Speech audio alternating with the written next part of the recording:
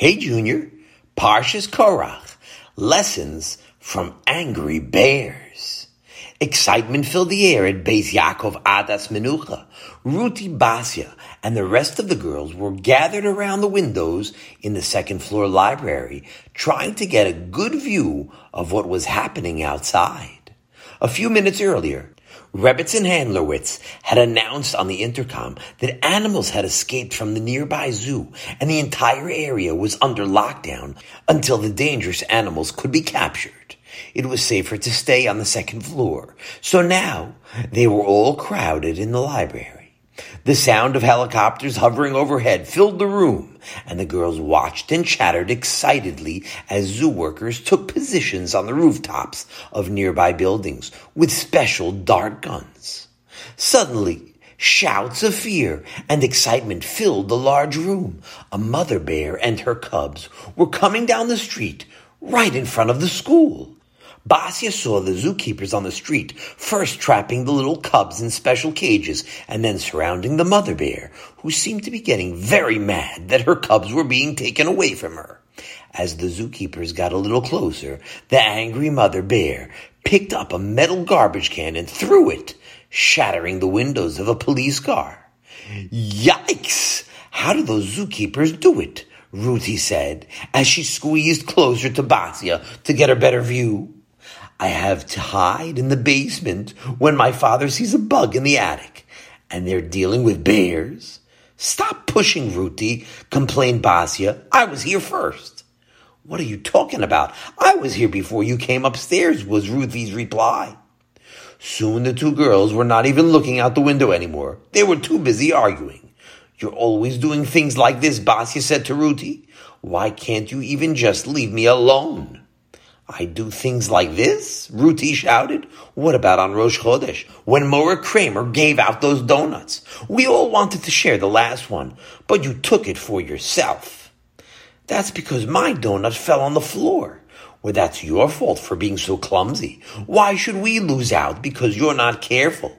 Basia and Ruthie's argument began to attract attention. She dropped the donut because you pushed her, Ruthie, shouted Naomi, more interested in the fight than the bears outside. But she deserved to get pushed, insisted Tova, trying to stick up for her friend. Girls, said Maura Kramer as she came to intervene. What's going on here? It's all Basia's fault, Yehudi started, but Maura Kramer wisely put her hand up for quiet. I'm shocked, Maura Kramer said, that all of you are caught up in a machlokes. Do you realize what a terrible thing this is? This week is Parshas Korach, which teaches the importance of avoiding machlokes. This morning on the way to school, I was listening to a shir from Rav Avigdor Miller. Listen to what he said. The pasuk tells us that most of the people who joined Korach to fight against Moshe were from Shevet Ruvain. And he asked, why Dafka that Shevet? Why not Shimon or Zvulun or Binyamin? And the answer is because that Shevet Reuven lived right near Korach. And because they lived next to him, they were always hearing his foolish complaints about Moshe Rabbeinu. And little by little, it had an effect on them until they joined the fight against Moshe Rabbeinu. Moshe Rabbeinu, the one who led the Am Yisrael out of Mitzrayim, the one who spoke to Hashem and brought us the Torah. It's so foolish to fight with a tzaddik. But because they paid attention to Korach, they did one of the worst things a yid can do, to get involved in machlokes. Rav Miller brought the pasuk from Mishlei. Pagosh dov shakul va'al kisil bi'ivalto. It's better to meet a mother bear who just lost her cubs than to meet a fool who will teach you foolish things. Maura Kramer pointed out the window. You girls see for yourselves how dangerous a mother bear can be when she loses her cubs. But Shlomo HaMelech told us that it's better to deal with that angry bear than to get involved in foolishness. And to be around people who are fighting and to get involved for no reason is the most foolish thing of all. The girls looked at the floor uncomfortably as Maura Kramer continued, especially when there's nothing really to fight about anyhow. Everyone could see out the windows here, and the donut from Rosh Chodesh is long gone. Don't you think it's silly for sweet girls like yourselves to get upset at each other over such silly things. Basia and Ruti looked at each other with sheepish smiles. I'm sorry, Ruti said, holding out her hand. I shouldn't have pushed you.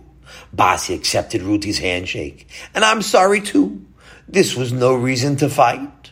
Mora Kramer beamed. I'm so proud of you girls for making shalom, she said warmly. A few minutes later, the zookeeper managed to put the mother bear to sleep with a tranquilizer dart. And as the bear was being loaded into a truck to be brought back to the zoo, the entire class walked back to their classroom, happy that the mother bear had escaped from the zoo to teach them a lesson. Have a wonderful Shabbos!